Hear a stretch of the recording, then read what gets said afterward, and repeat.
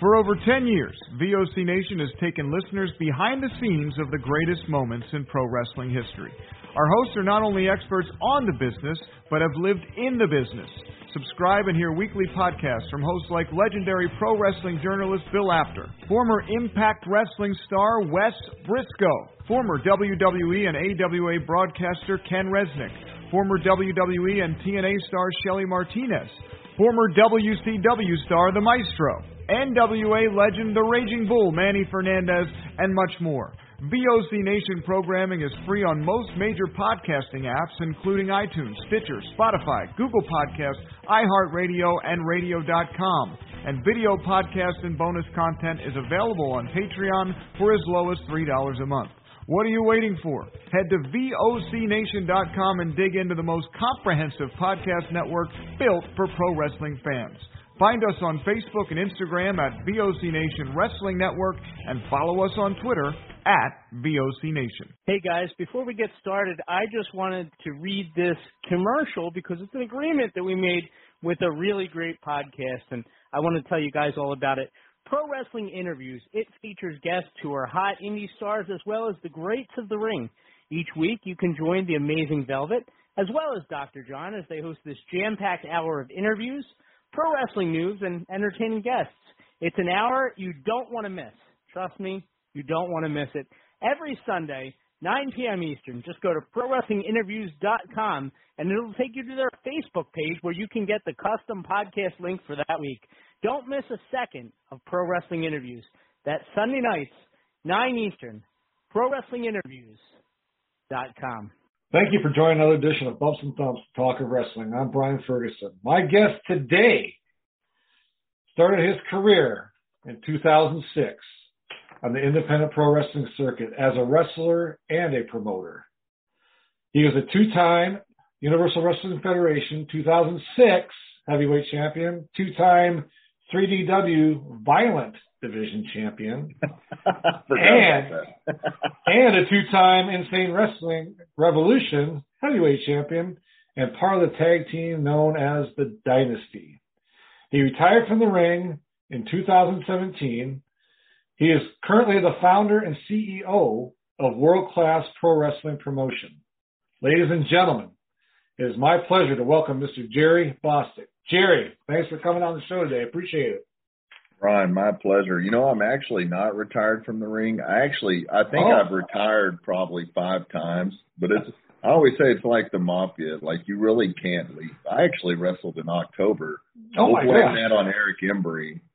Apparently, I'm like the emergency player. You know, somebody needs to get in the game. Like, get in the game, kid. You haven't played forever, but get in the game right now and just do it. That's great. Well, hey, at least you have the ability to do that, because some guys, once they retire, it's, you know, that's it. I mean, they can't do it for physical reasons or whatever. It's just, you know, I'm very blessed to be able to even attempt to wrestle at the age of 40. So, you know, God has been good to me. That's great. I understand that. So, well, let's get started a little bit. Growing up, where did you grow up? What was your family life like? Schooling, if you went to college or anything like that, or?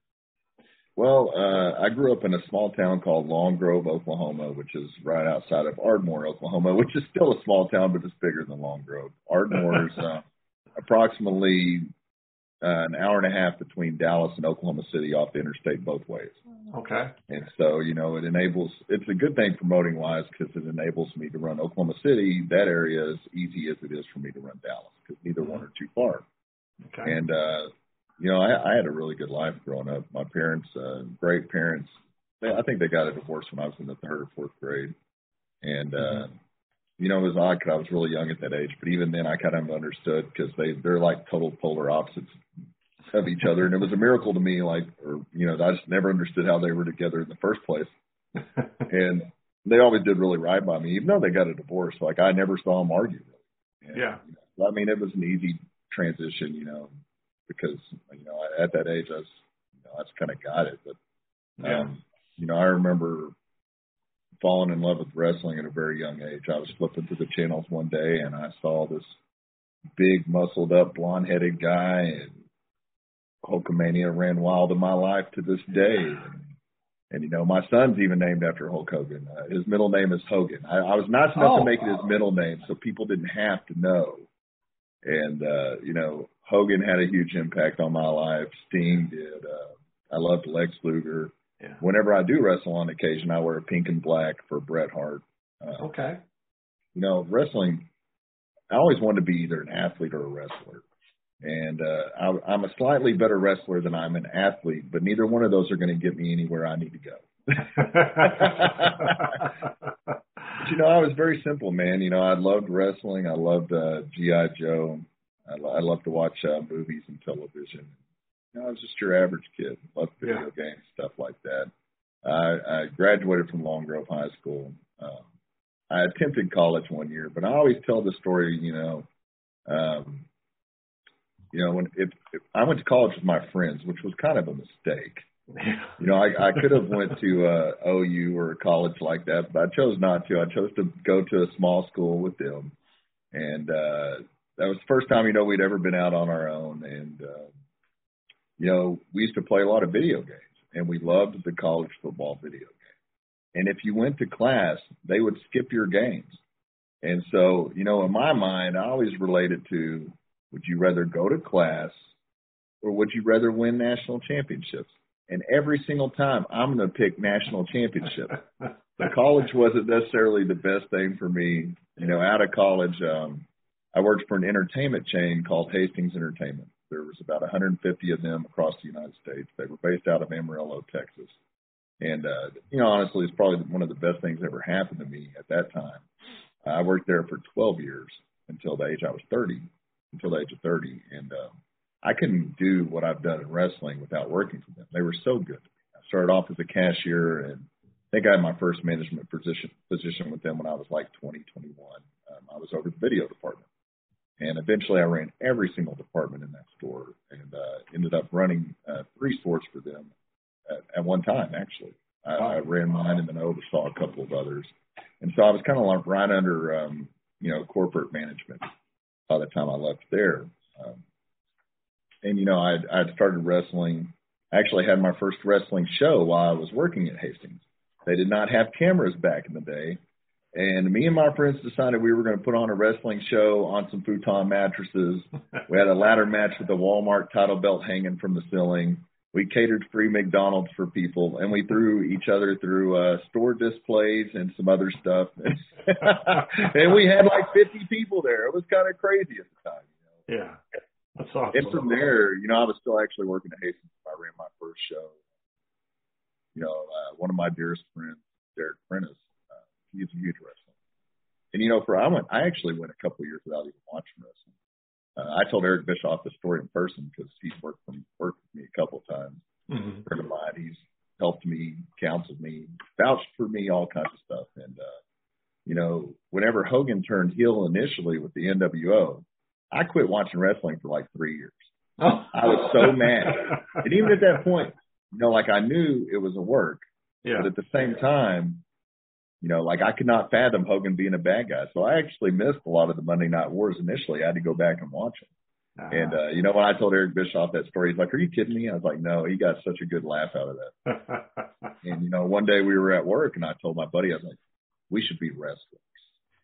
And, you know, keep in mind, it's like 2005. Obviously, the internet is not as evolved as it is today. There was no Zoom or anything like that back then, as you know. Yeah. And he's like, "How are we going to do that?" I was like, "I don't know. We'll look it up on the internet." And so, no lie, we looked it up on the internet back then, and there was a training school in Oklahoma City. And I was trained by Al Farad, Travis Sanchez, and a lady named Dana. And me and my buddy, we drove to Oklahoma City every week for a year. And, you know, initially they worked for this place called Sooner something Championship Wrestling. I don't know why I can't remember the name. And that's the first time I ever met a famous wrestler, too. Honky Tonk Man was on one of their shows. And I met him randomly in the bathroom. And I think he was getting, if my memory serves me correctly, I think he was getting changed in the bathroom. It was kind of odd. But nonetheless, he was a nice guy to me at that time. And, you know, after that, my trainer, Al, he had a falling out with them, so we had nowhere to go. And next thing you know, we're in this girl named Dana's backyard. And Dana is a sweetheart. She had her own little ring in the backyard, and we trained and trained and trained. And, it's odd. I don't think a lot of people's journeys start off with promoting and wrestling at the same time. No. And, I was so young and naive. I think I was about 25 at the time. And I thought that if you had a massive card of well-known people, that people would magically know about it and they would show up. And, it was a massive card. I think the main event was Lex Luger in one of his final matches, and Buff Bagwell versus Jeff Jarrett and Scott Steiner. New Jack was on this show. At the time, Natalya Neidhart, it was the biggest match she'd ever had. It was a triple threat match between her, Christy Hemme, and Gail Kim, and Molly Holly was the special guest referee. Dr. Death Steve Williams was on this show. New Jack, the notorious New Jack. May he rest in peace. But after that show, I never used him again and would never even consider using him. Oh, wow. He was very interesting. At that time, getting into the wrestling business and being naive is very hard. Mm-hmm. And, I remember my stepdad was running the music the first show, and New Jack goes up and tells him to play his entrance music all match long. And he gave him the explicit version of his song. Oh, no. And so Natural Born Killers, the explicit version, is playing throughout his entire match. After the match, and it's a bloodbath, after the match, he proceeds to get on the mic and start cussing out Vince McMahon like he's going to magically hear this promo. And I remember standing in the tunnel, and it was wild to me because my first wrestling show was actually in the same Coliseum where I saw wrestling live for the first time. I saw the Von Erichs, Stone Cold Steve Austin, Stunning Steve at the time, Chris Adams. They all came to Ardmore periodically, and so it was the same place that I saw wrestling for the first time. Me and Jeff Jarrett were sitting in the tunnel, and he apologized for how New Jack acted. And, it was interesting. Rhino was on that show. R-Truth was on that show. Wow. Ron Kelly. Trying to think of who else was Buff Bagwell. I said Buff Bagwell. It was a very star-studded show for somebody that had no business or didn't know what they were doing. Yeah. Wow. Jeff Jarrett at the time was the NWA champion. So the NWA champion was on the show, the TNA champion. And, it was a massive learning experience. And it was kind of funny after that. I continued to run smaller shows in my hometown. Never left. I eventually blew my knee out. Combination of wrestling, dancing, and flag football. Sometimes those three don't go together. And after that, I took a short break from wrestling. And there's many times like you can think you can be done with it, but it's a very hard thing to be done. It's not your typical job, and almost everybody that does wrestling loves it. Yeah. There's the select few that didn't really love it, that got into it. Like Sting, Ultimate Warrior, a few people here and there, but most of us in it love it. Mm-hmm. When you love something, it's hard to leave. Yeah. And so we started IWR, which became World Class later on. We actually started that in 2016. And so we're running on our 5th year this year of this promotion. And, whenever I came back to it, I just knew that if I was going to do it, I was going to leave everything on the table, whether it be good or bad. Yeah. And it's been the extreme end of both of those things. Yeah. God has blessed me to be able to do more than I ever thought possible. If there was a bucket list of everybody that I grew up watching that I wanted to work with, I think I've checked almost all of those boxes except Hogan. And, in that sense, I could never be thankful enough for everything that we've accomplished, producing TV, working with the NBA, college football, just so many different things that, I'm a firm believer that the only person that's going to stop you from doing something is yourself. Yeah. And I believe that's the absolute truth. If you really want something bad enough, you're going to figure it out. Yeah. And, I think the first time around, because we took a break during COVID, and it was a really needed break. I was running on fumes at that point. It's tough to run a company by yourself. Yeah. Whenever you're not an independent company, you're not a major company, you're caught somewhere in between. It's a very dangerous place to be. And so, we'll go through all the details as we go on, but another amazing thing about growing up too is like my whole wrestling journey, my parents have been with me on almost the whole thing. Oh, wow. They've come to the majority of my shows. That's great. I've got to share it with my wife, my son, our kids. It's, like I said, man, there's good times and bad times, but the bad times are what builds your character. And, God can bless you all day long with these opportunities and these amazing things. Yeah. But what are you going to do with it? Yeah. And, even that's been a journey for me. I think at first, when you get into this, you don't necessarily get into it for all the right reasons. You want to be famous and you want to be on TV. Yeah. And all of these other things. And, I still remember the day when I realized, people look up to me. And I was like, uh-oh, I didn't ask for this one. I didn't ask for people to look up to me or to be a role model to anybody, Yeah. Even like the 3 people I might be a role model to, I didn't ask for that. And, that changes things if you let it to a very large degree. Yeah. I learned to use the power that I have in wrestling to try to help people as much as possible. And it helped me learn to relate to people on a whole new level. Mm-hmm. It helped me go through situations that I never had to go through in life. I went from at one point having tons of money to being absolutely broke and fighting all the way back from it. And, I never had to go through things like that. And I'm thankful that I did because, if you really want to be a leader, you have to understand people. Yeah. And it's hard to relate to people that you haven't gone through the things they've gone through or anything similar. And so I think a lot of the tougher situations that I went through, I think really they were to prepare me for this time around for us to be able to succeed because I know what to do and what not to do. Yeah. And I know how to, avoid those pitfalls and use wrestling to serve a greater purpose. Yeah. That's a good point.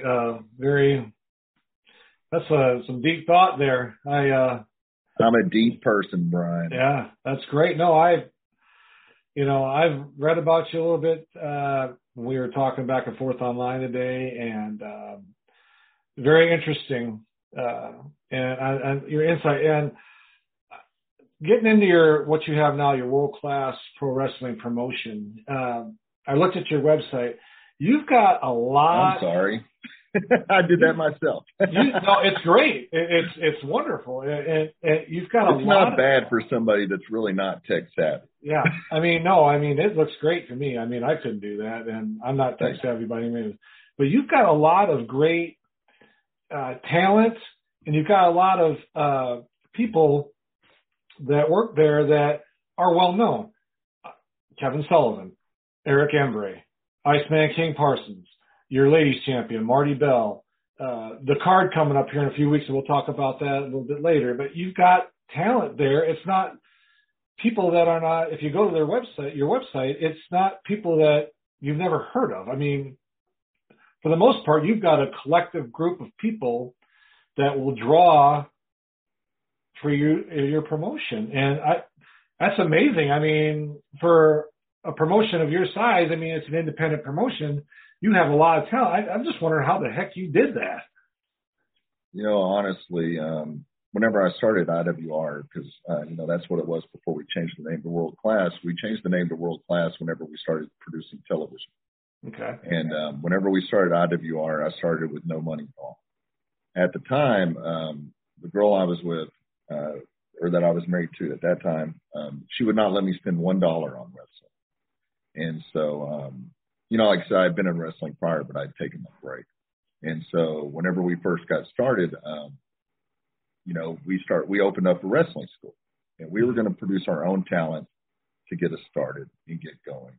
And it worked out really well. And, I think a lot of times wrestling schools are overpriced. Mm-hmm. Ours was one of the cheapest that I've ever heard of, but our ultimate goal was to find the best talent possible, because not everybody can afford to go to like a Seth Rollins training school or a Dudley's training school. And I don't even know how much they cost. That's just the first 2 schools that came top of my head. So I'm not knocking. Yeah. But, we got our first show under the belt, and, part of me leaving it all on the table this time was we were going to get out of art. And at the time, I remember the guy that helped me get going. I'd ran it by myself, but he helped me. Mm-hmm. And he's like, how are we going to do that? I was like, I don't know. We'll figure it out. That's kind of like a lot of things in this journey. You just figure it out. And I created a true no risk fundraiser. I always relate it to, oftentimes, I don't know how it is out there, but around here, the schools will sell these candy bars. Mm-hmm. And, if somebody doesn't bring those candy bars back, or somebody goes home and eats them all, somebody's paying for it. But the fundraiser I created is a true no-risk fundraiser. The schools or nonprofits don't pay for them. And we still do those to this day. Okay. And, no matter how big we got, I never changed the rules on it. So the same partners I had when we got started, if I still have them now, I still get the same deal that they did when we were nothing. And, to me, it's out of appreciation. There was a couple of people, first guy, Jason Sands, at the time he ran the Boys and Girls Club in Durant. He took a chance on me and had no reason to. Mm-hmm. And from there, we were off and running. And the first big one we got was a small town, Broken Bow, Oklahoma. And the lady, Martha Battles, who we still do these fundraisers with, she bought a show from me. And she had no reason to. I wouldn't have bought a show from me. She took a chance. I mean, just being honest. Yeah. And, every time we go to that town, we draw at least 500 people, which is a lot. Yeah, that's great. Especially in a small town. Yeah. And every year, they raise thousands of dollars for a middle school book club, and they go to like Washington, D.C. and stuff like that. Wow. That's awesome. And so, it was stuff like that got us started. And then there was a guy, Tracy Peltier. He was the head of entertainment at Fire Lake Arena. We worked on him for a year to get a show there. And we eventually got on with them. We had run our own big show before that. And it was one of Kevin Nash's last matches. He appeared on the show. Kevin Nash, Chavo Guerrero, Gail Kim, because we built up enough money from these fundraisers and our other shows to put on the show, to take the gamble. Brodus Clay was on that show. He ended up losing part of his booking fee back to me over betting on Manny Pacquiao beating Floyd Mayweather. I don't know what he was thinking. He's pretty mad when he had to give me some of his money back then. I'm trying to think of who else was on that show. Madison Rain was on that show. And so, I've never lost money on Kevin Nash. Kevin Nash has always been great. He's pretty pissed at me the first time I used him. But, I just didn't do my due diligence. I'd been out of the game a while. I'd never dealt with anybody on that level. And, I asked one of my buddies. He helped us out at the hotel in Dallas the first night. And I asked him if it was nice. I asked him, and he said it was. Well, Nash lands, and he's like, what the – man, he's like, you got me staying at a 1-star hotel? And I'm like, no, man. He said it's nice. He's like, look at the reviews. I'm like, oh. So we get there, and it's really not that bad. It wasn't great, but it wasn't that bad. Yeah. And we're sitting there, and he's texting me till like midnight griping. And I deserved it. I should have. And he's like, at one point, he's like, I couldn't have slept on this bed in 1996.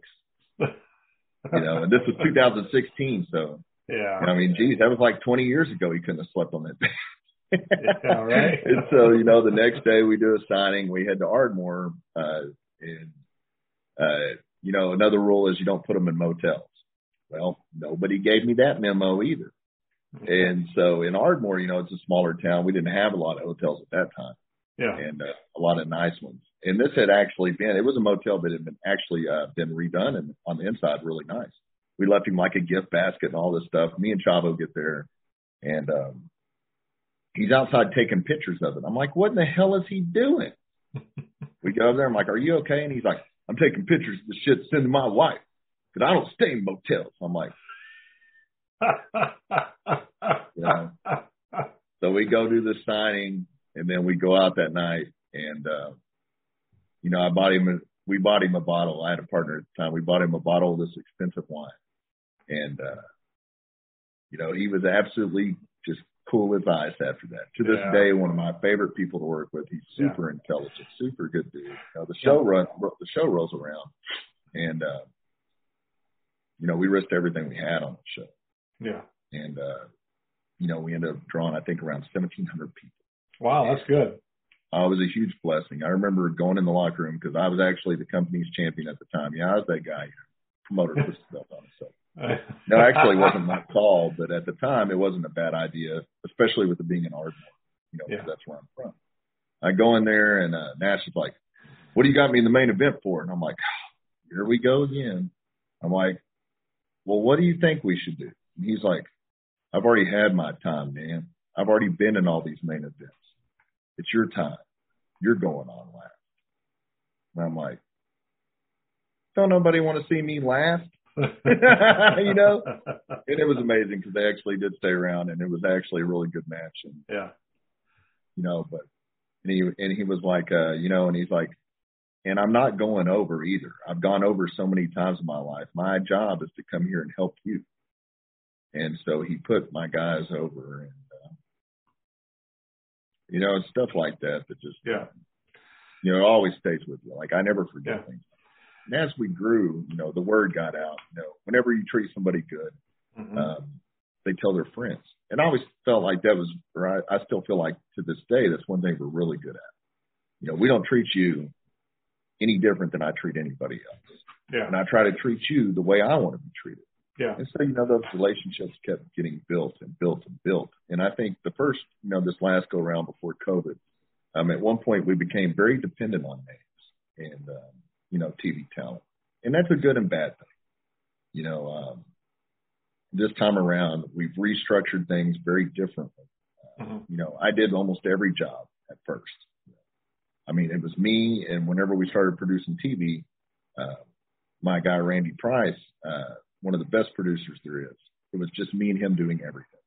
He would do graphics, he would produce the TV show, cut it, deliver it to the stations. It was just me and him.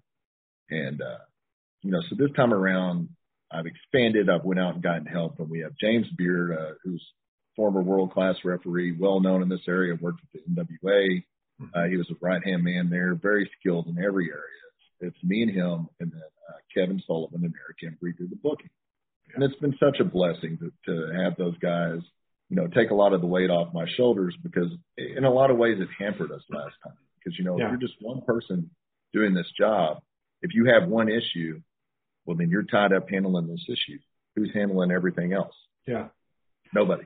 It's amazing to me that, and I can tell by your character, the way you speak. I mean, I've never really met you in person, that you are a truly good person and care about this business, and people notice that. I think that's why you got the talent that you have, because, like I said, you go to that website, worldclassprowrestling.com, you look at that roster you have and your booking agents, and I was surprised. I'm like, holy cow.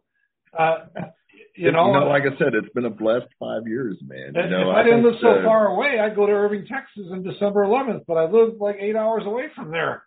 I mean, because I saw your card, and we're going to talk about that in a minute. The craziest one for me was Sting, no doubt. You know, it's a deep story too. You know, I love Sting. I remember growing up, one year I was Sting for Halloween. My mom made me, you know, whenever he beat Flair for his first championship, made me the blue tights, the red, white scorpion on them. And, you know, I had the rat tail and the whole thing. And, you know, it came about through my partner at the time. He knew a guy that used to train Sting's son at football. So he naturally made that connection. And Jim Ross also played a part in it. Jim Ross is a very important part of my story. So is Gene Okerlund. Those guys really worked and developed me and taught me. And, you know, I remember having Sting the first time, and now Sting's coming back in February, and I think that'll be like our 5th time together. Oh, wow, that's great. You know, he was a part, me and Jim Ross created the super event Oklahomania. And, you know, it was his idea. I remember sitting there with him, and we couldn't come up with the name, or I couldn't. He's like, well, let's call it Oklahomania. And I laughed at him. He's like, you think that's funny? I was like, no, sir, I thought that was a joke. He's like, it's not a joke. There's not anybody else that has an event like that. And, you know, so we came down basically to Sting and Shawn Michaels, and we rolled the dice on Sting. And I might have been a little biased. I don't know. You know, no disrespect to Shawn Michaels, but I might have been a little biased. Yeah. And, you know, I remember then WWE, I got the old nasty cease and desist from them over that event, which always still to this day blows my mind, like why they would be concerned with little Jerry. I remember getting this email from their lawyer, and they had went back like 2 to 3 years on my social media, went through everything. And they had sent me pictures of things I had used that belonged to them and I'd used 8 pitchers in 3 years. That's how hard they were looking. Jesus. And I thought they were going to, if I didn't take them down, they were going to sue me for $1,500 a pitcher. And so at the time, I told my buddy, I was like, check this out. He's like, what are you going to do? I was like, I'm going to let them sue me. I was like, I'm going to play the martyr, let them sue me, and eat the publicity. And, you know, I was like, 1,500 times 8, it'll be worth it. And he's like, you're a dumbass. Reread that email. So I reread it. And it was $150,000 a pitcher, not $1,500. So that was over $1 million. It's like, we better take those down right now. Yeah. And, you know, so after that, I remember when the second Oaklamania rolled around, and it was a really historic event for us. The first one drew around 1,000 people, which was a good turnout. Yeah. The second one, WWE ran against me the same day in Oklahoma. And I thought, what is their problem? Like, pick on somebody else, you big bullies. Yeah. You know, like times have changed. You can't bully people anymore. Did you miss that memo? Right. And, you know, so and it was a house show. But, you know, I like odd challenges like that. Mm-hmm. So we came out swinging. You know, we headlined the show with Sting and Kevin Von Erich. And they had never been in the ring together before. Oh, and, you know, leading up to that event, I remember Sting called one day, and we were randomly talking. At that point, we had never really talked about personal things. Mm-hmm.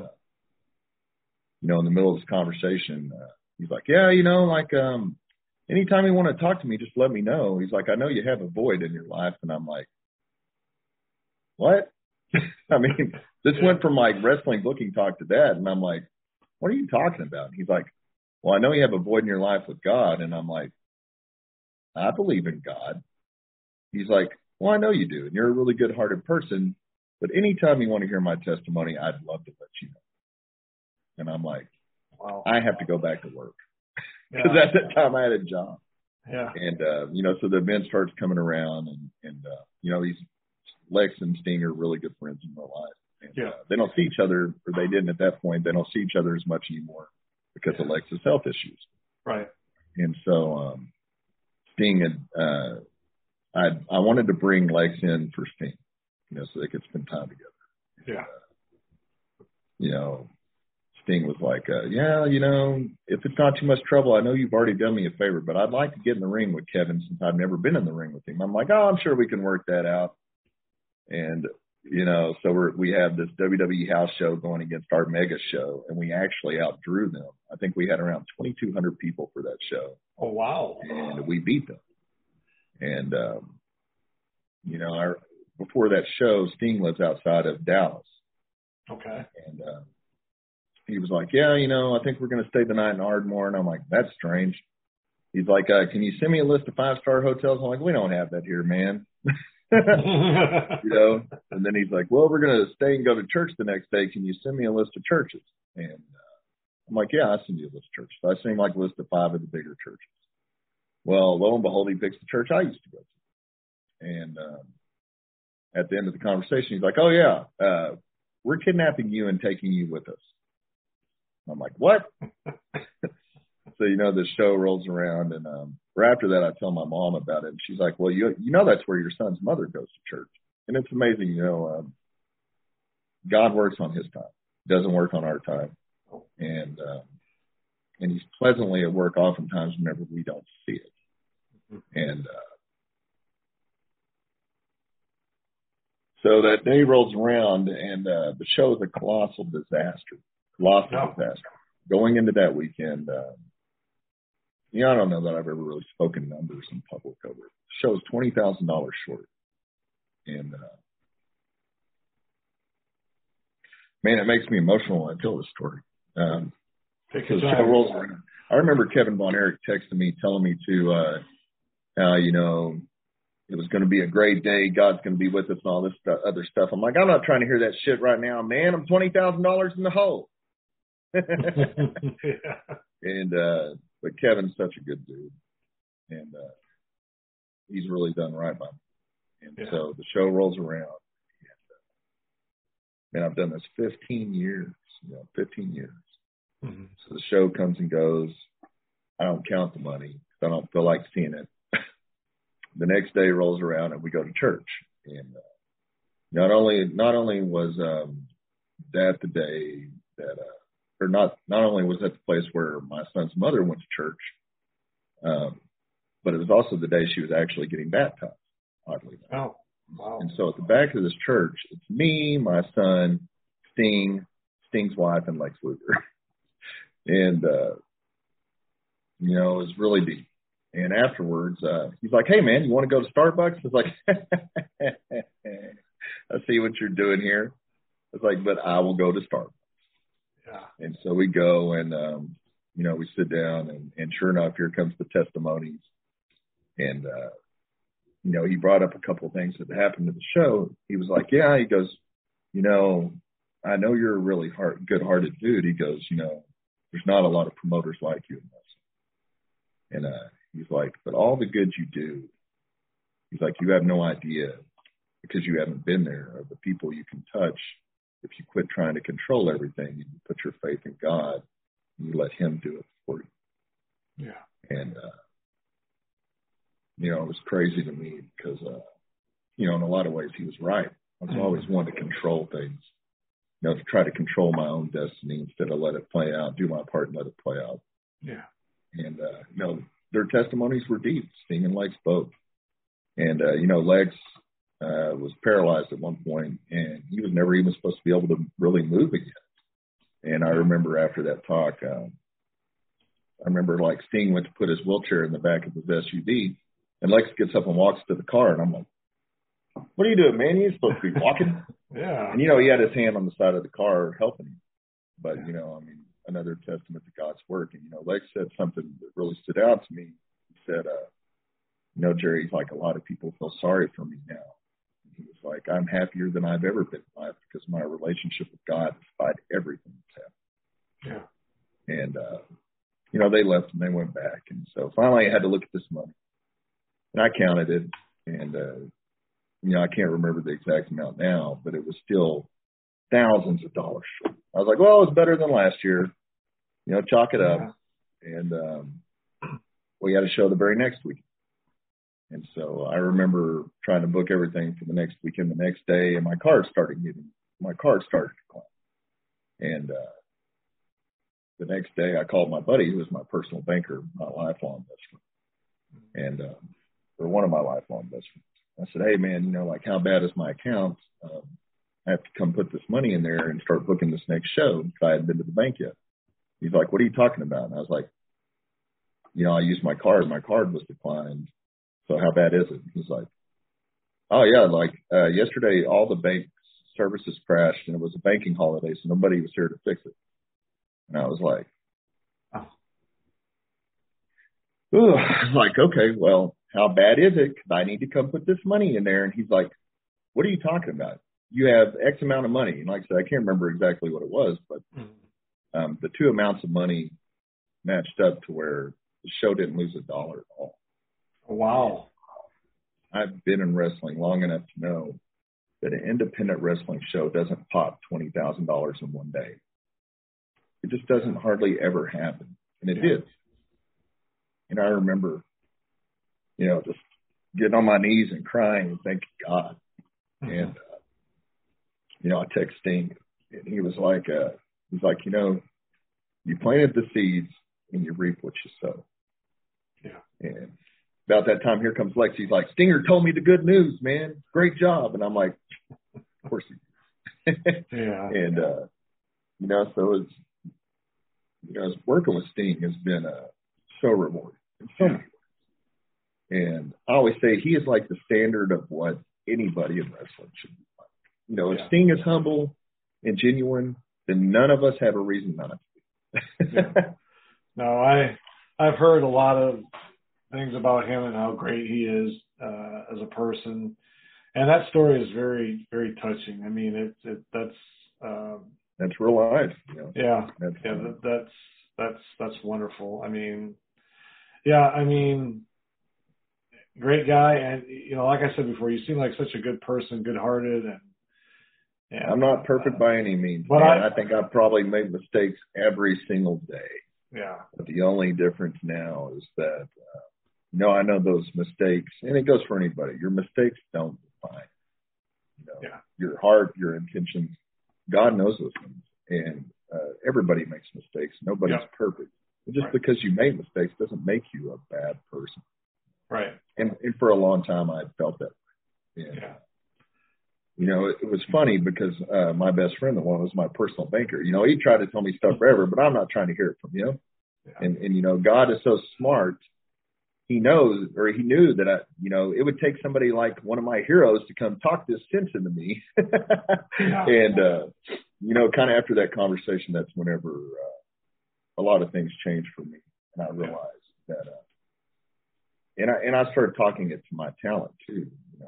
These people that come to your shows, or these people that support you in general, have this ability to pay attention to them. They're supporting you. Give them something back. When they come to your shows, be able to look at them and see if maybe they might need something from you. Not your merchandise. Right. They might need you to just speak to them. Ask them how they're doing. Notice if something's going on in their mind. And, I feel like not just me, but my talent, a lot of them have done some really good, solid work for people, over the last 4 years or so. And it all started with that. Yeah. That's amazing. That's I don't even know what to say. I mean, that's such a touching story that I didn't know what to say at the time either. Trust me. I was going to talk to you a little bit. Some of your up and rising stars you have, in your opinion, and I don't want you to, do you think a lot of those guys, and men and women, have that potential to go on to the AEW, Impact, your nemesis WWE? Do they have? I don't have any hard feelings, WWE. I have no hard feelings. Don't do that to me again. We had one, Fuego del Sol, who went on to sign with AEW. He's the first one out of our group to do so. We've had a lot of people appear on AEW and WWE, but he's the first one to get a contract. I absolutely do believe that in a lot of I think you obviously have to have the right character. Yeah. I'm a firm believer that character, in whatever way, is the best character is a natural extension of yourself. Mm-hmm. It's got to be something that you believe in. Because if you don't believe in it and you're not buying into it, how can you sell it to someone else? And so I think that's really important. I think there's people kind of, it's hard to find everybody that has every one of these qualities. It starts with your entrance. It ends with the way you leave. Every single thing in between. And it's not just the big things, it's the small things. So you got this character. What music are you coming out to? How does this music relate to your character? How does this music make people understand you before you even get in the ring? Your movements, your facial expressions, the way you sell moves, the way that you interact with, each person, the way you can read a crowd. There's different kinds of crowds. There's like AEW. The majority of them are probably Smart Mark fans, and they're like hormonal males, like 18 to 40. WWE is a mixture of, WWE has a way stronger female base. Yeah. AEW, you don't see a lot of kids at AEW. Like in our instances, whenever you're doing school fundraisers, or really a lot of the shows in general, you're performing in front of families. Yep. So if you're a Ring of Honor type worker, you have to watch how you connect with these people. When you work in front of a family, these people want to be involved. They don't really care about all of your flashy moves. They want you to involve them. Obviously, you still have to be a good worker. I remember a couple of guys that worked the show. In fact, it was one of our Broken Bow shows. And they went out and they did all these high spots one after another. And the people just sat there. They didn't cheer, boo, hardly anything because they were so lost of what was going on. And it was one after the other. And I remember they came to the back. And I was like, what'd you guys think of that match? And they were like, we missed a couple things, but it was pretty good. And I was like, did it cross your mind that they really weren't cheering for you guys? And they were like, yeah, it's kind of dead. And I'm like, guys, whenever you go out, learn to read your crowd. I'm like, if you guys, and I wasn't knocking them because they're very talented. Actually, both of them are in AEW now. And, but at the time I was like, learn how to read people. Mm-hmm. These people just wanted you to involve them. When you do a move, make eye contact with somebody. Take your time in between these moves. When you do a high spot, tell the story of how you got that high spot instead of just high spot, high spot, high spot, high spot, high spot. Involve them. Whenever you're going out there, you have these people's emotions in the palm of your hand, and it's up to you what you do with it. Yeah. And, I'll forever believe the business obviously evolves like anything else, but I'll forever believe that you cannot have an emotional attachment to a wrestling. You have an emotional attachment to that person. Yeah. And if that person has no character, cannot talk, does not relate to people, it's hard to buy into. You look at the biggest draws of all time. Look at Hogan. Hogan wasn't the best worker in the world. Right. Look at Stone Cold Steve Austin. When he was Stone Cold, he wasn't the best worker in the world. He was a way better worker when he was Stunning Steve. Yeah. Yeah. Flair went out and did like the same thing over and over and over. He was great at it, but it was a lot of the same. Yeah. Look at the Von Erichs. Some of the biggest draws in the history of pro wrestling were not the greatest workers, but they were people that could connect with you. One thing about the AEW crowd, I remember whenever the Bullet Club was very prominent. And, it was kind of the tail end of AEW. I guess it was New Japan, Ring of Honor, all that. Yeah. They were so smart about their marketing. If you lost your grip on reality, you might think you were the next member of the Bullet Club. They were that good at marketing that. And it was, I remember when Ring of Honor really peaked. It was very, very smart marketing with the Bullet Club. I think the downfall of the Ring of Honor is, a lot of them went on to AEW. And even that was so over at that point that WWE adapted the Ring of Honor style in a lot of ways. Yeah. I think now that's a big part of all the cuts WWE is making. I think they're trying to go back to how they used to be instead of adapting. Because at the time I was shocked that WWE would change the formula to suit anybody. Right. Because but if you think about the main talent in WWE, a lot of them came from Ring of Honor at that time. Mm-hmm. Or a lot of them came from the indies. And now, they're saying they're not going to hire indie talent anymore, and they're going to go back to developing their own talent. And honestly, in my opinion, that's probably how WWE should. AEW's done a great job of bringing in indie talent and the Ring of Honor workers. And, especially during the pandemic, AEW gave opportunities to so many people. They gave work to so many people that didn't have anywhere to work. That's where Fuego really did well. They cleaned up there. I remember one of our fans was like, man, if only he had won more matches. And I'm like, you just don't get it. Yeah. You don't get it. Yeah. He was over for every other reason than winning a match. It didn't even matter, Yeah. And I was so happy when he got that contract signed. I think whenever you come across these people, it's your job to do your part as a promoter. If you can, to help them get to the next level, to help them be seen by some of these people, to help put them in matches with some of these people that can get them where they want to go. And if you can develop them along the way, it's your job to do so. I feel like my strengths are definitely character development, promo talk, stuff like that. Definitely not the wrestling end of it, but that's not true at all. That's why you surround with people that are better. You were a champion multiple times. Yeah, my own company. Well, you still did it.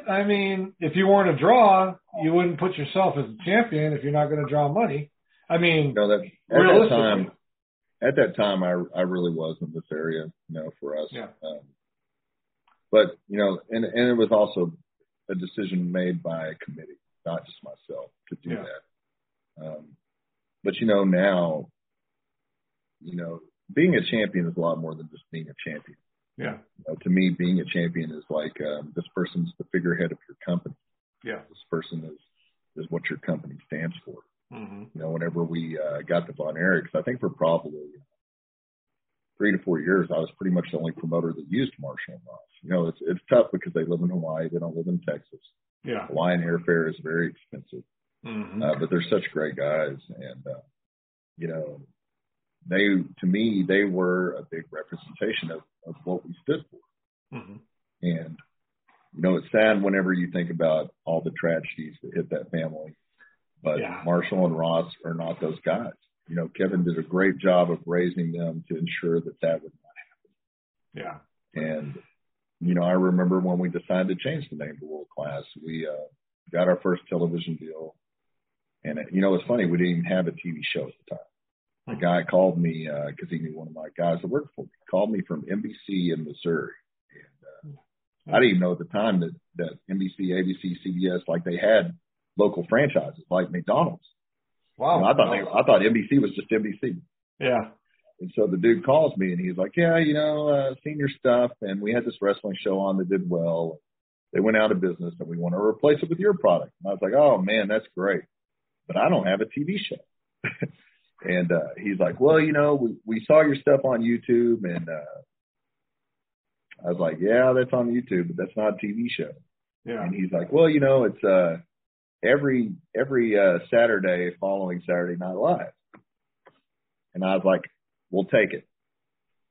And he's like, okay, well, how soon can you hand me the show? I was like, well, now we're back to the original issue that I don't have one. Yeah. I was like, I need a month. Give me a month and I will have you something. So, I get off the phone with him and I watch a lot of videos. I read a lot of articles. And Jim Ross lived, he still comes back to Oklahoma every now and then, but I think he mostly stays in Jacksonville. Mm-hmm. JR lived about an hour from me. And he helped me so much and opened so many doors for me. I would literally take one of my notepads and just go sit with him. We'd go whatever restaurant we wanted to go to. And I would just sit with him with my notepad and just listen to him talk and just write things down left and right, write things down. He taught me how to write television. And lo and behold, within a month, we delivered our first TV show. And, we ended up having, before COVID, because we didn't run over COVID, but I think we ended up with 4 local affiliates, a couple NBCs, ABC, My Network TV. We had international TV in Israel. Oh, and, wow. It's just amazing to even think that because, it's all these things that happen that make you, if you're being honest, most people never dream of that stuff, Yeah. Yeah, no, and, you're right. And, before we came back with, in October, we sold our back catalog, or actually I licensed it. I did not sell it. I licensed it to a newer streaming service called CGTV. And, as far as I know, it's one of the biggest independent wrestling deals of all time. Oh, wow. That in itself was a real blessing. Yeah. Most of the time when they come to you, it's, they're not paid deals. They want to just make barter agreements with you about, you can be on this over-the-top thing. Whenever we sell some advertising time, you can have like 17 cents or something like that. You know what I mean? And so I've always sat on it because I believed that the product was good enough to be on something and to be bought instead of bartered. And, it eventually worked out for us. And, but, whenever we never had a home base throughout IWR World Class. We were always traveling from town to town. Mm-hmm. We produced shows in Oklahoma, Texas, Arkansas. I think our biggest year was 2018, and we produced 40 live events that year, which is an insane amount of live events for an independent wrestling company. Yeah. And so I think we already have 30 on the books for next year. The biggest difference is, I've surrounded myself with people that know what they're doing, know how to get things done. Yeah. And you just have to you have to give them what they need and let them go to work. Yeah. And, one of the biggest changes too is we have 2 home bases now. Starting in January, we'll be running the venue we're running in December. We'll be running Southern Junction in Irving and the NYTEX Center in North Richland Hills, which are about 30 minutes apart. Okay. We'll be running both of those every single month. So we have 2 home venues. And, whenever you're going from town to town and producing TV like we were before, they were good shows, but they were, I would say, they were highly produced spot shows. With us having a home venue now and focusing on the Dallas market, now we're focusing more on episodical television, which Eric and Kevin both excel at. And so we'll be diving way deeper into storylines. We're going back. I felt like our product before was kind of all over the place. I mean, we did some crazy stuff. We had regular wrestling shows, but then, how WWE has done some cinematic things. I was doing that before they did. I'd come up with this idea, and it's crazy. Do you remember the 1980 soap opera Dallas? I do. Who shot JR? Yes.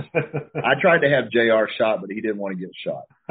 So I was in Hawaii staying with the Von Erichs for a week, and I was trying to show him something on my phone. And I clicked on my tour of South Fork, and I was like, we should do a wrestling show there. And so I called the lady from South Fork, and for whatever crazy reason, she loved the idea. Wow. And so then I wanted to put together, I was going to combine wrestling and Dallas into one. And so I called John Morrison first, which is so sad to see that he got released. Honestly, somebody like John, he's better off elsewhere because John is one of the most creatively intelligent people I've ever worked. Okay. And for those of you listening or watching that don't know, John actually wrote, produced, and paid for his own feature film called Boone the Bounty Hunter. It was on Netflix. I'm not sure if it still is. Okay, I'll have to check it out. I didn't know that. Oh, it's absolutely hilarious. Okay. And so immediately when I was thinking about who shot JR, I was thinking, all right, well, somebody's got to find the killer. And I was like, oh, Boone the Bounty Hunter. So I called John. I'm like, hey, man, I know this is going to sound absolutely nuts, but hear me out. I started telling him about this plot, I was like, we can have JR get shot, Boone the Bounty Hunter investigates, we find the killer, whatever, and he loved it. That's so awesome. Bam, we're off and running. So then I go to JR was out of the country at the time, so I went to Raphael Morphy, who's his manager. Now he's the AEW touring manager. He was a former WWE touring manager. Okay. And I gave him this idea, and he's like, yeah, I don't think Jim's going to do that. And so I'm like, well, he's not really going to get shot. And so finally I had the conversation with him about it. He's like, I ain't doing that hokey shit. He's like, I didn't like doing it for Vince, and he pays me a lot more than you do. And I was like, fair enough. So, we run through with it. The lady at the venue, I said, hey, are you by any chance close with anybody from the TV show? And she said, yes, Charlene Tilton, who played Lucy Ewing, is one of my good friends. I said, I know this sounds crazy, but I need her to be a part of this show. And so she calls Charlene Tilton, sets me up to talk to her. She loves the idea. Little did I know she'd never even seen wrestling a day in her life. Oh, no. So Charlene Tilton comes in for this show. We show up the day to shoot the show, and we have no idea at all what we're doing since JR won't get shot. And so we're just kind of sitting there early in the morning walking around, me and John. We go to the gift shop, and he's like, there it is right there. He goes, we can take one of those J.R. Ewing hats and say somebody stole it, and they're going to leave the ranch if I don't find them. I'm like, that's it. Because J.R. Ewing was such an iconic character. Yeah. Larry Hagman. And so that's what we did. And we turned this into a 3-part miniseries. Oh. And I remember I had sent it to a guy in Hollywood that JR had hooked me up with. And he calls, and because, at first you don't know how good it's going to be until you watch it back. Yeah. And we really don't write a lot of things, honestly. We give people kind of like the synopsis of what we want out of it, but then we let them be themselves. I'm not a big person for writing people's promos. I think that is it just waters things down. Like if I write things for 10 different people, then you're just having 10 different versions of me. And I've never been a fan of it. Yeah. And so, we watch it back, and I'm like, oh my God, this is really good. So we send it off, and this guy calls, and he goes, how in the hell did you think of this? And so I give him the rundown, and he goes, well, WWE has done Hollywood things so many times. He's like, what do you think of those? And I was like, well, I think they're bad. And he's like, yeah, they're awful. I said, well, I think it's just because most of the time that people that are involved are there to put their own things over and not to put over wrestling. And, that's what made ours different was Charlene was there to put over wrestling. But I remember being scared at the time that Charlene was going to get booed out of the building like WWE fans typically do celebrities. But everybody adored her because she was so amazing and such a sweet lady. They gave her like a standing ovation as she walked out with JR's hat. And, it turned out that dastardly PCO was the guy that stole the hat. And after, the third part of the miniseries, it was funny. Dave Meltzer, the 30-second opening to the third episode, Dave Meltzer called the greatest 30 seconds of wrestling he's ever seen in his life. That's awesome. That's great. And, so the guy was like, so what production company did you use to do this? And I'm like, man, we're an independent wrestling company. We don't have a production company. I said, I have a group of great guys with mismatched cameras that care about what they're doing. And I have one of the best video producers and editors there is. Yeah. And he was like, wow, okay. He's like, so how many days did it take you to shoot this? And I was like, again, we're an independent wrestling company. We did that in one day. And he's like, you mean to tell me that you did all of this in one day? I was like, yeah, and we winged the whole thing. And he was really in such disbelief. And, like I said earlier, I just don't think there's anything that you can't. Yeah. And we eventually did 4 or 5 more of those miniseries. We were the first wrestling company ever to produce a show in conjunction with Division I college football. We had, we opened up the season for the University of North Texas in 2000, I think it was 18. And we broke their attendance record. Granted, most of them were there to watch football. Right. But I think we had about 5,000 to 6,000 that stayed for wrestling. Wow. And, it featured Kevin Von Erich came back for that show too. It featured the boys.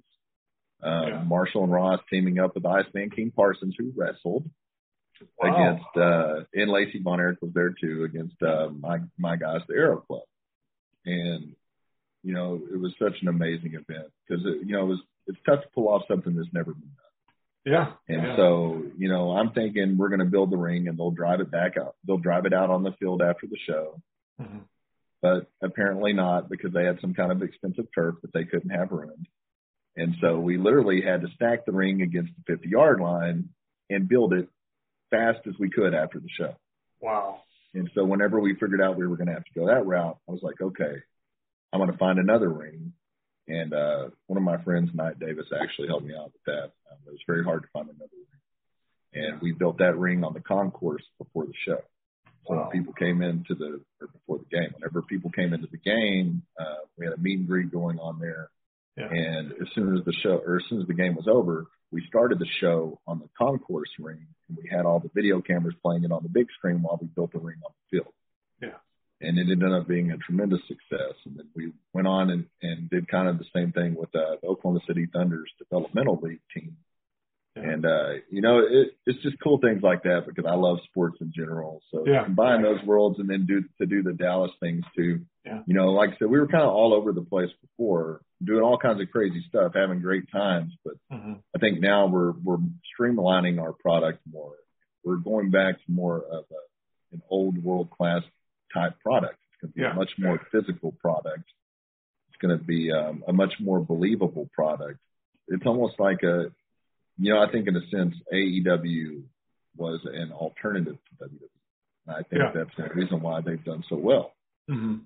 People wanted something other than WWE. Yeah. And for good reason. I don't think WWE, and I'm not knocking them, I'm not one of those people, but I don't think this is the best TV WWE's produced lately in the last few years. Yeah. And AEW has capitalized off that. An AEW show, it doesn't make a lot of psychological sense sometimes, but they're very entertaining shows. Yeah. And, but I feel like our product is going to be a really true alternative to those. Yeah. And obviously, I'm not comparing us to them. I'm not that delusional. I'm delusional sometimes, but I'm not that delusional. No. But, you got to start somewhere. Yeah. And I really feel like Christmas Star Wars is going to be the start of us presenting our true product. Let's talk about Christmas Star Wars. I just saw that card after we exchanged online messaging, and you've got a great card. Talk about it a little bit for us, where it's going to be at, kind of what's the main Star thing? Wars, December 11th at Southern Junction in Irving, Texas. Tickets are available at Eventbrite or at worldclassprowrestling.com. Okay. We got 10 matches. We got special appearances. Mark Lawrence returns as the voice of World Class for the first time in 30 years. Yeah. Mark is such a good dude, one of the finest human beings. We got Eric Embry returning for the first time in 30 years in a permanent role, and that's great. Eric has already lived this life. He, after World Class was on the downturn, back in the late 80s, Eric came in, and when many people were under the assumption that the Texas territory was dead, he revived it. Yeah. He saved that territory, and they were making money hand over fist. So Eric has already been in this territory. He knows how to make it successful. Yeah. Him and Kevin are like a dream team of sorts. So we have Mick Foley coming back to World Class for the first time since he got started. Yeah. And that's crazy to me. All it took was one phone call from Eric to Mick to get that done. And Mick is such a stand-up dude. Eric was very instrumental in jump-starting Mick's career, and Mick has not forgotten that. That's great. And so we have, go ahead. Yeah, go ahead. Tell us the card. We got Fuego del Sol versus Gideon Vane. Gideon and Fuego have both been a couple of our mainstays for years. Like we talked about earlier, Fuego signed to AEW now. We got Andrew Anderson, who's been all over the independent circuit. He was in the movie The Wrestler. He was in the TV show Gotham. We got him against stepbrother Tigo. Tigo has been with me for 15 years. That's held a lot of championships for me. Yeah. Had an amazing match with John Morrison, in fact, at Oklahomania 2, multiple-time tag team champion. We got Action Jackson. I haven't worked with him before, but he's really kind of the last working member of the original World Class that still wrestles. Action so Jackson. Very cool. Yeah, very cool for him to come back, to where it got started for him. It's obviously not that World Class, but, it's the next best thing. He's working Flex Zerba, and Flex is one of my favorite guys that works for me.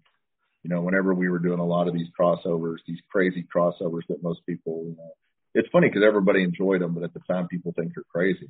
Yeah. And Flex would do whatever role we had for him, no matter what it was or how shameful it was. He had no problem doing it. He was in the Dallas episodes. He would wear his Zubaz around. He was riding a fake cow at one point. We went on and did The Wizard of Oz in Wichita, where Jake the Snake was the wizard, and he was the Cowardly Lion on The Wizard of Oz. From there, we went on and did Smokey and the Bandit, and he was like the bad cop that was trying to chase down Chavo Guerrero, and he eventually catches him at the end, and Chavo and MVP proceed to beat him up really bad. Yeah. From there, we did our own version of Smallville in Kansas. I was a huge Smallville fan, so it's very cool to do that. And Flex, it was around Christmas time, and Flex he was very delusional. He thought, even though his dad was clearly Santa Claus, he thought for some reason that he was Superman. And so he thought that he had superpowers, and the whole miniseries was about him really just not being Superman, but thinking in his mind that he was. And then in the main event, Santa Claus ended up helping him with the win by hitting somebody with a chair. So Flex is one of my favorite dudes because no matter what we did, he's always been there. We got a girls match, Danny B versus Kelsey Reagan. Danny B recently got signed to WOW, Women of Wrestling. Okay. She actually had her first match for me a couple of years ago, and she went down and trained with Booker T for a while in Houston. Okay. Kelsey Reagan is out of Florida. She's an up-and-comer, too. She's one of Devon Dudley's students. I always like to try. I used to be really good at it. Kind of got away from it whenever we started using a lot of names. But I like to pay attention to what names keep falling out in front of me. And try to look at them, bring them in, get them while they're hot, or get them while they're becoming hot. We have Moonshine Mantell versus Jacob Fatu. This is actually a rematch from our October show. One of the best matches I've seen in person. Those guys can go. They're two heavyweights, and they were out there hitting Canadian destroyers. They're amazing work. Jacob Fatu is a former MLW champion, and Moonshine Mantell, he's been on AEW a couple times. I wouldn't call him a best kept secret, but it's amazing to me that somebody hasn't signed that guy. Yeah. We got Double D and Kyle Hawk. Double D is he's been one of the best workers in Oklahoma forever, for years and years. He can work anybody. He's such a talented worker, one of the best pound-for-pound workers probably in wrestling. He's another one that's a well-kept secret. Kyle Hawk, he's been all around the United States. Him and another guy that used to work with us, they were the ones that really worked with the Von Erichs for a long time. We have Jenny Santana debuting. Jenny is actually Tito Santana's daughter. Okay. So it'll be her debut match. She's also a multiple-time jiu-jitsu champion. Oh. So she has a very decorative background. Her background is really kind of more impressive than Ronda Rousey, minus the UFC part. So that's how decorated she is. She's a multiple-time champion. She'll be wrestling Erica Torres, which has also been one of ours for a long time. Erica is also the youngest NWA women's champion ever. Oh, wow. Yeah. Okay. And then we have the Texas Heavyweight Championship on the line, the Blood Hunter versus Carlito. I don't know if you've seen the Blood Hunter, but he's one of the scariest wrestlers in wrestling. We saw him wrestle Sandman a couple of months ago, and oh, man, it just makes you cringe sometimes. He's huge. He's a really big guy, very physical throwback wrestler. Okay. Hopefully Carlito comes ready for that. Yeah. I would not be in the ring with the Blood Hunter, period. I will pass on that. We have we vacated our tag team titles over COVID. One of the guys tore his ACL that was the champion. Okay. So we have the OMGs, which they come from a Texas company that unfortunately ceased operations, at least temporarily. SWE, they were really big down here for a minute. And they were their tag team champions, and they'll be wrestling Devastation Reborn, which is a spinoff of Devastation Inc. With Akbar and Al Farad. Al Farad actually worked with Skandar Akbar's son. Oh, okay. So it was kind of passed down from him to him. That's great. And then we have Gino Medina from MLW taking on Charlie Haas. And, Charlie Haas still right now, not old Charlie Haas, this Charlie Haas, one of the best technical wrestlers in the game. And honestly, I think he's even better now than he was then. Okay. Because he's become such a polarizing heel. I think that heels are not what they used to be. Yes, I agree with you. I think now people would rather be the cool heel than be a true heel. Yeah. And, Charlie is a straight up heel. He will not even come out and sign pictures. If you want one, you can buy one and they will take it back to him and he will sign it. But he will not come out there and be your buddy. That's great. That's great. And to me, that's how wrestling should be. I need to go throw back. Yeah, they do. And I was going to ask you that real quick. You've been in for a while, and wrestling today versus wrestling even 20 years ago is flipped to me a 180. And I think a lot of it, honestly, is the social media aspect, because on social media, they're out of character, or whatever you want to call it, I guess. They're their person. And sometimes they come into character, but for the most part, there might be a heel in the ring, but then when they're out of the ring and they're on social media, they're your buddy, or they want to be, whatever. And I think that's kind of a lost art, my opinion. You're right. You're exactly right. It's changed so much. Social media is a big part of it, and also selling merchandise is a big part of it. People, a lot of them rely on their merchandise money. Back in the day, heels used to get a percentage of babyface's merchandise. Now, they go out and fend for themselves. And so it's never made a lot of sense to me how you can go out and be so dastardly in a match, but then turn around and kiss people's ass so you can get their money. It makes no analogy.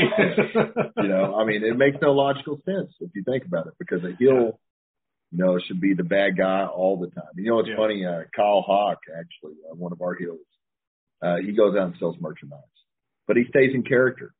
Yeah. And it's wild because he sells so much merchandise and he's being a complete a-hole the whole entire time. Yeah. But if you're going to go out and do that, I think that's how it needs to be.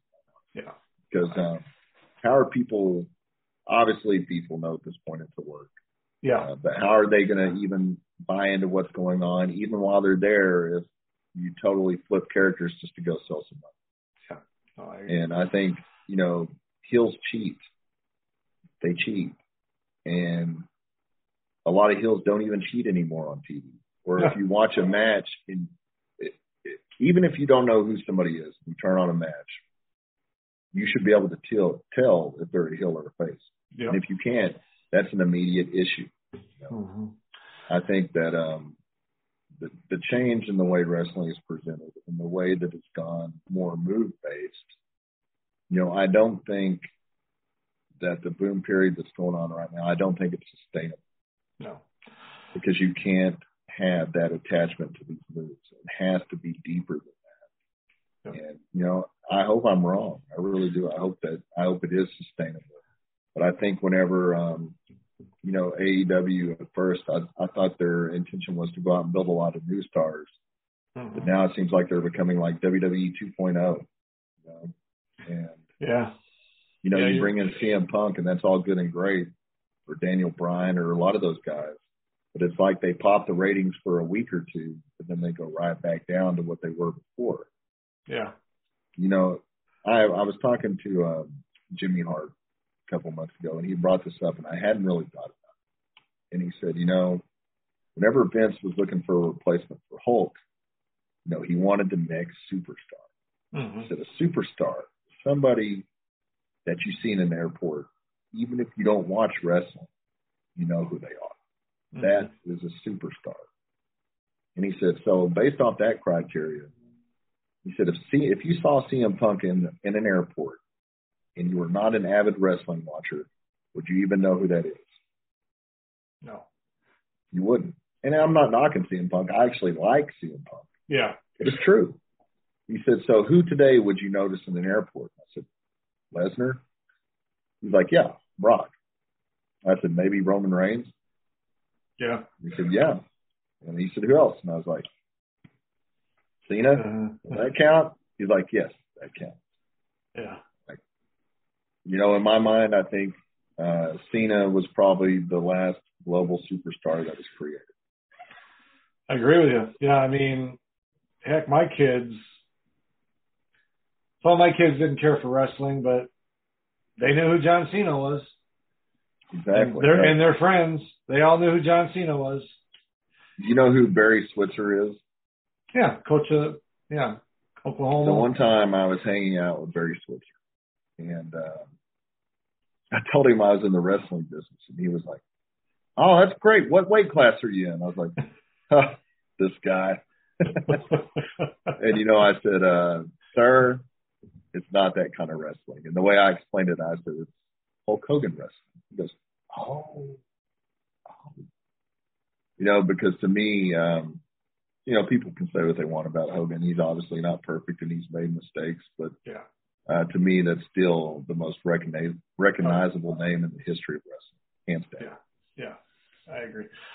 Stone Cold is probably pretty close up there too. Yeah. And Flair, of course. Somehow Flair has become a cultural icon. Yeah. I'll tell you one more thing.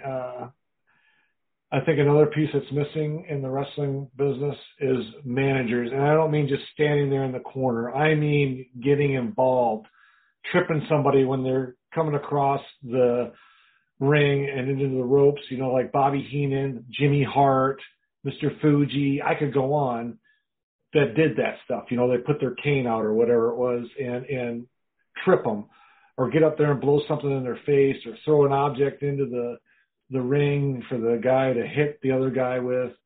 That is it's non-existent now. Paul Heyman stands in the corner and makes facial gestures, and that's about it. And I like Paul Heyman. He's the last one left. You don't see anybody else anymore, and it's a lost art, in my opinion. It is a lost art. And it's not just your opinion; it's fact. Yeah. And the reason being is, back then managers helped make superstars. Yeah. They helped cover for some of the ones that can't talk. Mm-hmm. Instead of writing lines on a teleprompter that somebody could read, you have people talk for you. Mm-hmm. And, to me, that's still way more genuine than reading a teleprompter. Yeah. But, for years, not so much recently, but for years, that was my problem with Roman Reigns. I felt like everything he was doing was he was reading somebody else's words.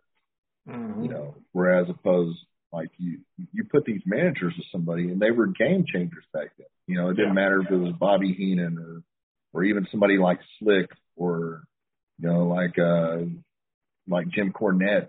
Just so many pieces.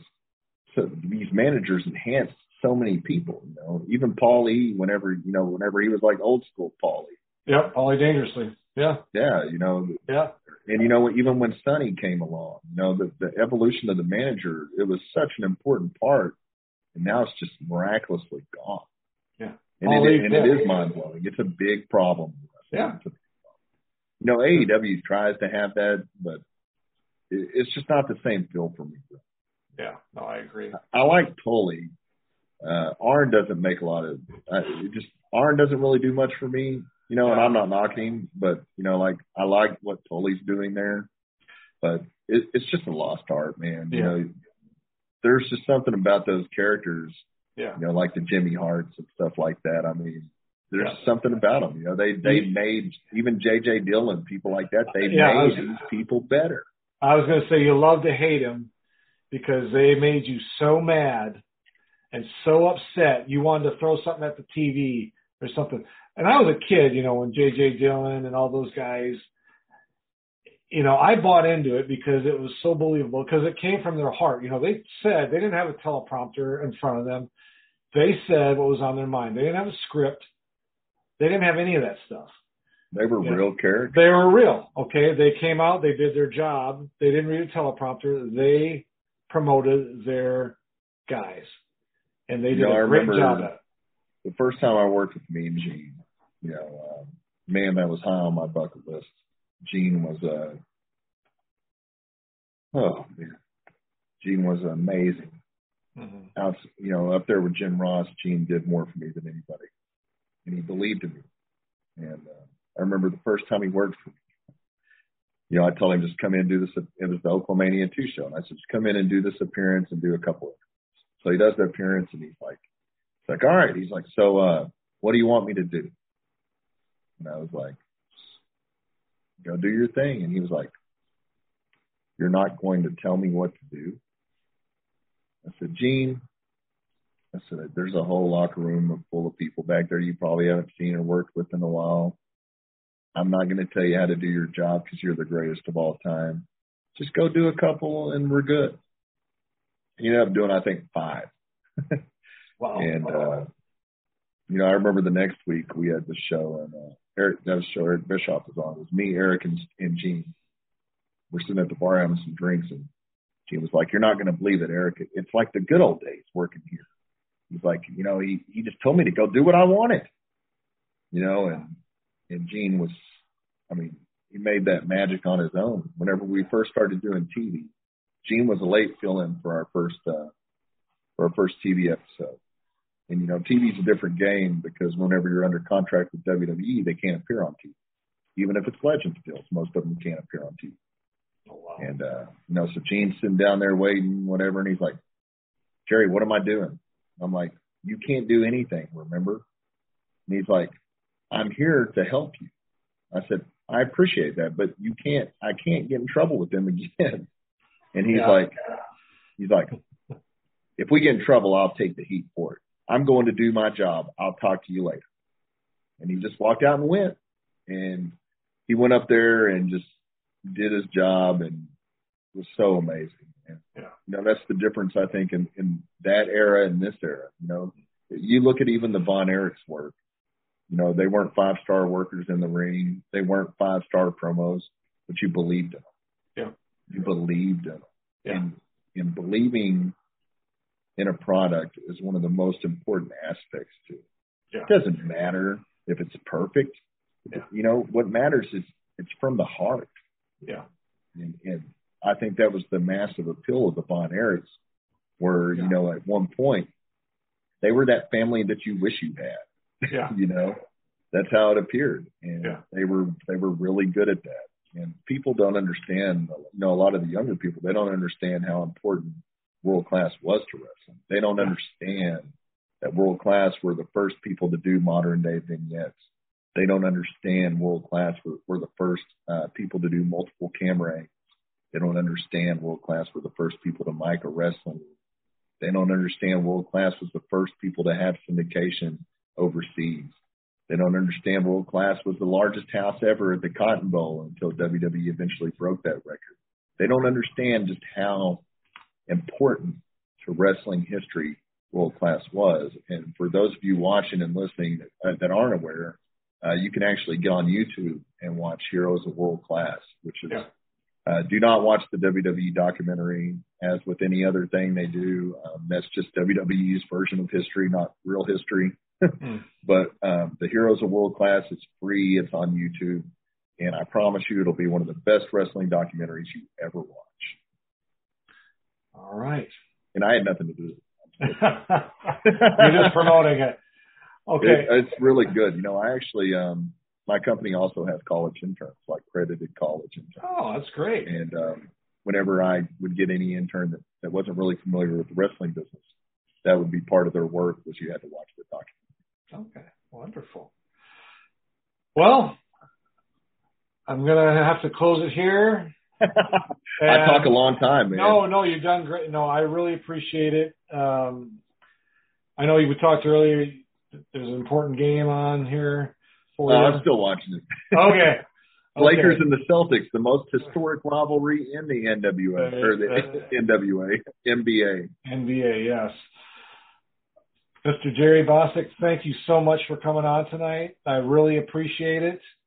All your insight and knowledge. And folks, if you get on social media, look for Jerry's Facebook page, look for the World Class Facebook page. They're all over social media. Like them, subscribe to them. And same with us. If you're listening, please subscribe. If you're a first-time listener, let us know how we are. There's feedback. There's all social media.